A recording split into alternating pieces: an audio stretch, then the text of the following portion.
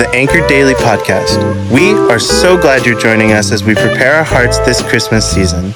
We are going to be learning about the Advent themes of hope, peace, love, and joy.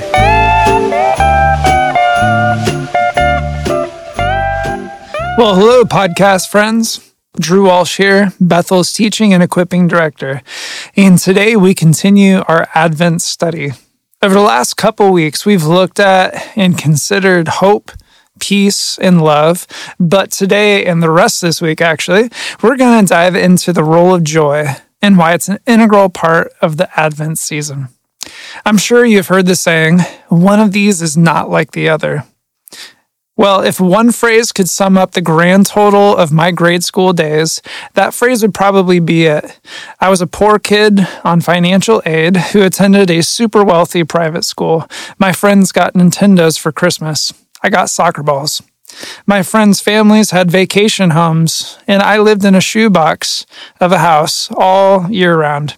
My schoolmates could afford the latest clothing trends, and my parents sent me to Ross and Goodwill. One of these, primarily me, was not like the others. If you've experienced that feeling of being a complete and total outsider, then you know it has very little to instill in you the descriptive words of Advent: hope, peace, love, and joy.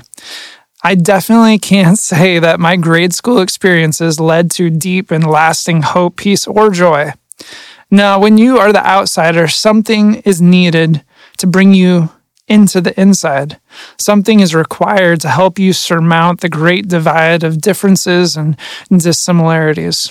Well, today's reading, the short but jam-packed verse of Romans 15:13, it finds itself in the greater context of a letter written to outsiders, a people who had been drawn to an insider faith system.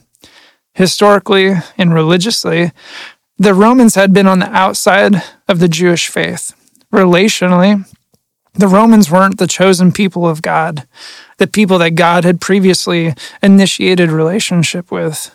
Physically, they didn't have the same dietary regulations. They weren't circumcised. They weren't set apart like their Jewish neighbors. One of these, the Roman Gentiles, were not like the other. Imagine how these early outsider converts must have felt as they looked upon the insider Jewish Christians. Or perhaps it's more accurate to say, imagine how those early outsider converts must have felt as insider Jewish Christians looked upon them.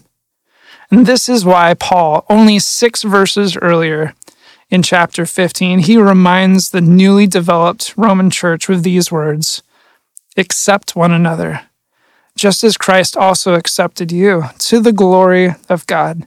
For I say that Christ became a servant, so that Gentiles may glorify God for his mercy. Those who are outsiders, Christ loved and accepted. It was for those who were outsiders, Christ took on flesh and became a servant. It was for those who were outsiders, Christ died on a sinner's cross.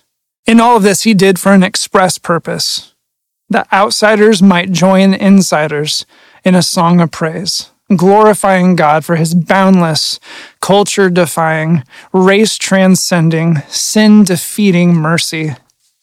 But not only is that what Christ did, it's also what Christ modeled for the soon-to-be church. Paul said, just as Christ accepted you, you too are to welcome and accept others.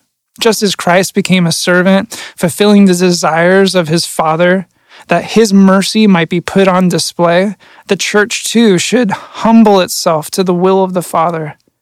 And what was the will of the Father? That we should be one, regardless of differences of culture, race, and demographics.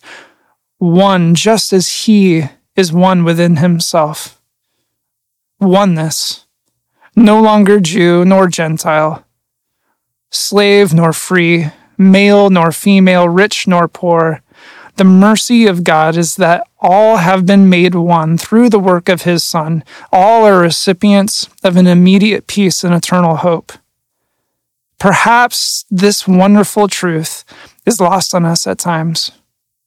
Maybe the glory of it all has grown dim. And Paul says in today's verse that it should lead to something. This knowledge should lead us to joy.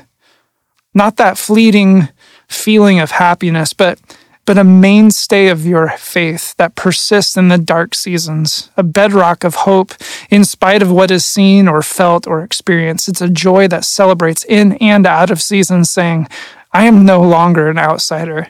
I am yours, and you are mine.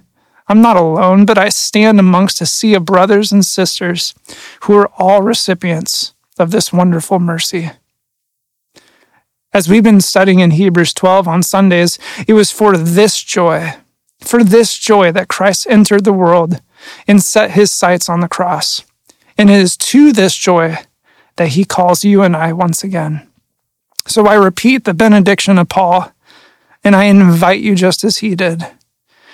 Now may the God of hope fill you with all joy and peace as you believe, so that you may overflow with hope by the power of the Holy Spirit. May you have a truly joy-filled season.